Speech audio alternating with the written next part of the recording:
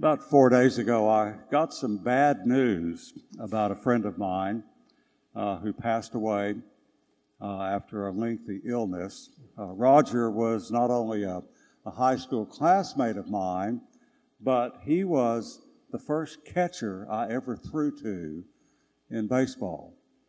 Starting when we were in Little League, he was my catcher. And we were the battery mates for probably 4 or 5 years. Through Little League, I don't know whether you're watching, but the Little League World Series is on right now. And the team, I believe, from Needville, not too far from here, is still going strong. So it's they're 12-year-old boys. When I was a 12-year-old and a pitcher in Little League, Roger was my catcher. And when we finished Little League and went into what was called Pony League then, 13-year-old to 15-year-old, he was my catcher. I knew Roger really well. And it was a shock. You know, when you are teammates with someone at a very young age, it stays with you. Now, Roger didn't continue with baseball. He went into bull riding, I think. He was bull-headed, too. Good catchers always are, because they have to put up with us temperamental pitchers all the time. But I went into baseball, and when I was hearing the news of Roger, I remembered how he had made a comment to me when we were in high school. And I was playing high school baseball, and he wasn't. But he noticed when he'd stop by and watch us practice how the high school coach was really picking on me, was riding me really hard. And Coach Maxwell did. He was always giving me extra things to do, and he was watching me with a microscope to see how I acted on the field. Was always taking me aside and showing me different things. And he was picking on me. And at one point I asked him about that. And he said words that I will never forget. He said, yeah, you're right, I'm picking on you. But I'm not doing it because I doubt you. I do it so that you will not doubt yourself. See, his test of me and his challenges for me were so that I could dig down deep inside and realize who I really was as a baseball player. And he was right in doing that, because our natural inclination is to ease off a little bit. Well, because of the way he picked on me, I was able to play all the way through high school and into college and a year of semi-pro baseball, because I was challenged. And I was thinking about all of this because that is precisely the way God challenges and tests us. We have a gospel lesson today that is one of the best about how God tests us, and it's not the way you think. Last week we had another gospel lesson about God testing someone. That lesson a week ago was about St. Peter, when Jesus walked on the water. And Peter said, Lord, let me walk on the water too. And Jesus said, well, come on. And Peter did, until he looked away from Jesus and he sank. In our lesson today, there's a woman, a Canaanite woman, whose daughter was possessed by a demon, and she desperately wanted to get to Jesus, and ran into one obstacle after another from Jesus himself and the apostles. God tests us. He doesn't tempt us. Temptation is an enticement to do something that is inherently wrong or bad or harmful. God doesn't tempt us, but he does test us. And we all face tests in our lives and obstacles, and we make a mistake when we think that God is doubting us. How could God doubt us? He created us.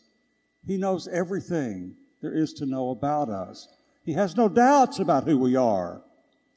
But he doesn't want us to doubt ourselves. He wants us to keep rising in greatness before him. Testing is something different, the way God tests us. And let me just give you two quick examples of that. Abraham, the great patriarch Abraham. The ancient rabbis said that God tested Abraham 10 times. These were holy tests. One of them, of course, was to take his child Isaac to Mount Moriah and to sacrifice him. That's some test, right? Your only child, the miracle child, Isaac, sacrifice. But God stayed the hand and did not let Abraham sacrifice. But he was testing Abraham. Why? Why was he doing that? When Abraham argued with God about Sodom and Gomorrah, that God should spare them, who was being tested there? It wasn't God. God already knew what he was going to do. It's Abraham who was tested. Who was being tested? Was God testing the faith of Abraham when he was getting ready to put his son Isaac to death? No, God already knew what Abraham was going to do. But he wanted Abraham to see how great he could be by being faithful. When Moses on Mount Sinai took the broken tablets back to God because the people had sinned, and God said to Moses, I'm going to go down and destroy all those people, and Moses, I will make you into a great nation. And Moses begged God not to do that. Who was being tested there? God was testing Moses. God wasn't being put to the test. He wanted Moses to see how great he could be. God tests us so that we can reach down into our hearts and souls and rise up to be the great people he wants us to be. Just like the woman from Canaan in our gospel lesson today. Jesus and his apostles Jesus led them out of the Israeli territory, out of the Jewish part of the Mideast, into unclean territory. They went over to the coast, to the region between Tyre and Sidon, unclean territory, and this Canaanite woman comes out to meet Jesus. An unclean woman coming to make illegal contact with an Orthodox Jewish troop, a rabbi and his followers. She was in desperate straits. Her daughter was possessed by a demon that drove her out. Lord, Son of David, have mercy on me. My daughter has a demon inside of her. And Jesus said not one word to her. She persisted. Lord, help me. The apostles come to Jesus and say, send this woman away. She's driving us crazy calling out. And Jesus tells his apostles, I was sent only to the lost sheep of the house of Israel. But the woman persisted, came right up and fell at Jesus' feet and said, Lord, help me. And Jesus said, it is not right to take the children's food and throw it to the dogs. And the woman said, yes, Lord, but even the dogs eat the food that fall from the table of the master. And Jesus said, woman, great is your faith. Great is your faith. Let it be done to you as you have asked. And her child was healed from that moment. Who was being tested there? What was Jesus teaching? He was teaching. Everything Jesus did, everything we hear from him in the gospel is teaching us. That's the ministry of the church, the teaching ministry. Who was Jesus teaching? He was teaching his apostles who were watching him and trying to send the woman away. And this Canaanite woman, Mark's version of this story calls her a Syrophoenician woman. Assyria, the ancient enemy of the Hebrews, the Canaanites, the ancient enemy of the Hebrews, the Phoenicians, the ancient enemy of the Hebrews. This woman was an enemy. And yet in her desperation, she came to Jesus for help. And she got it. She persisted against the obstacles. She passed the test. No question. Jesus saw great faith in her. Faith in what? Faith in whom? Faith in Jesus. Last Sunday's gospel, Peter sank into the water that he was walking on when he took his eyes off of Jesus.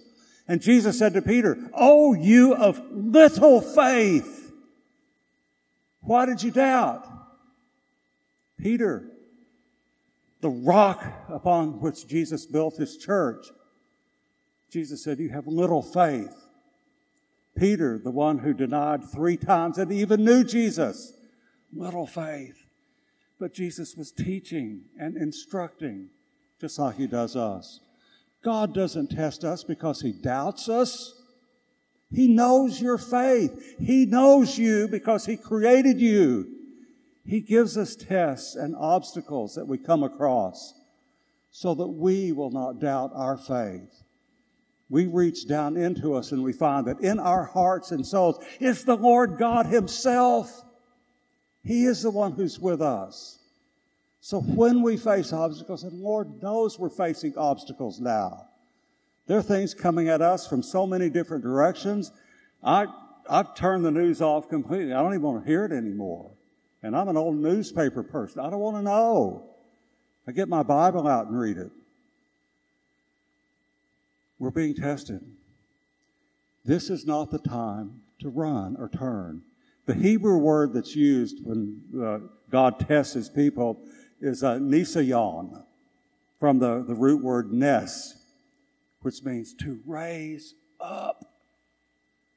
When we come into difficulty, God is trying to raise us up so that we can grow in our knowledge and love of him and know that he is with us through all adversity when we keep our eyes focused on him. There's another Hebrew word, lashon, which means to run away. That's not what God tests us for. Our challenge and our joy is to keep our eyes focused upon the one who walked to us on the water in the storms and the turbulences of our life, the one who's with us through it all, who knows everything about us, past, present, and future.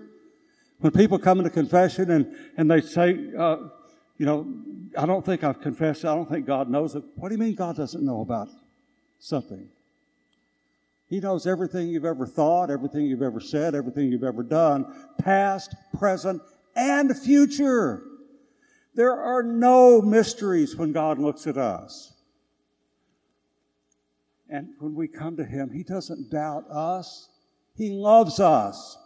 He doesn't want us to doubt him, and he doesn't want us to doubt how great we can be by keeping our eyes focused on him. Know that he loves you. He's with you always. Challenges, tests come. God doesn't tempt us. He never tries to lead us away from the truth. He leads us closer and closer to himself. When my coach was pushing me and picking on me and making me run extra laps when I didn't do what I was supposed to do, he said he was doing it because he knew that there was really greatness within me, and he was helping me to find that out for myself. He did not doubt me. He didn't want me to doubt myself. God doesn't doubt you either. He loves you. He doesn't want you to doubt him or to doubt his love for you. There is greatness inside of you in the Holy Spirit. Truly great things. We're going to prove that in just a few moments when we baptize new members of the church and we see the power of the Holy Spirit come among us, to come among the babies that we present to him, and we make promises and God makes promises to us, and we start that cycle again of becoming great in the eyes of the Lord. Know that God does not doubt you. He loves you and he knows everything there is to know about you. Keep your eyes on him, especially when things get rough, and they're rough. Keep your eyes on him. Keep calling out to him. Remember the Canaanite woman. She cried out to Jesus and heard not one word in reply. Even members of Jesus' own apostles told the woman to get away. But she persisted in her faith. And Jesus rewarded her with the reward that's for all of us. Great is the faith that is within you because the Lord Jesus Christ is within you. Hold fast to him. He'll never let go of you. Amen.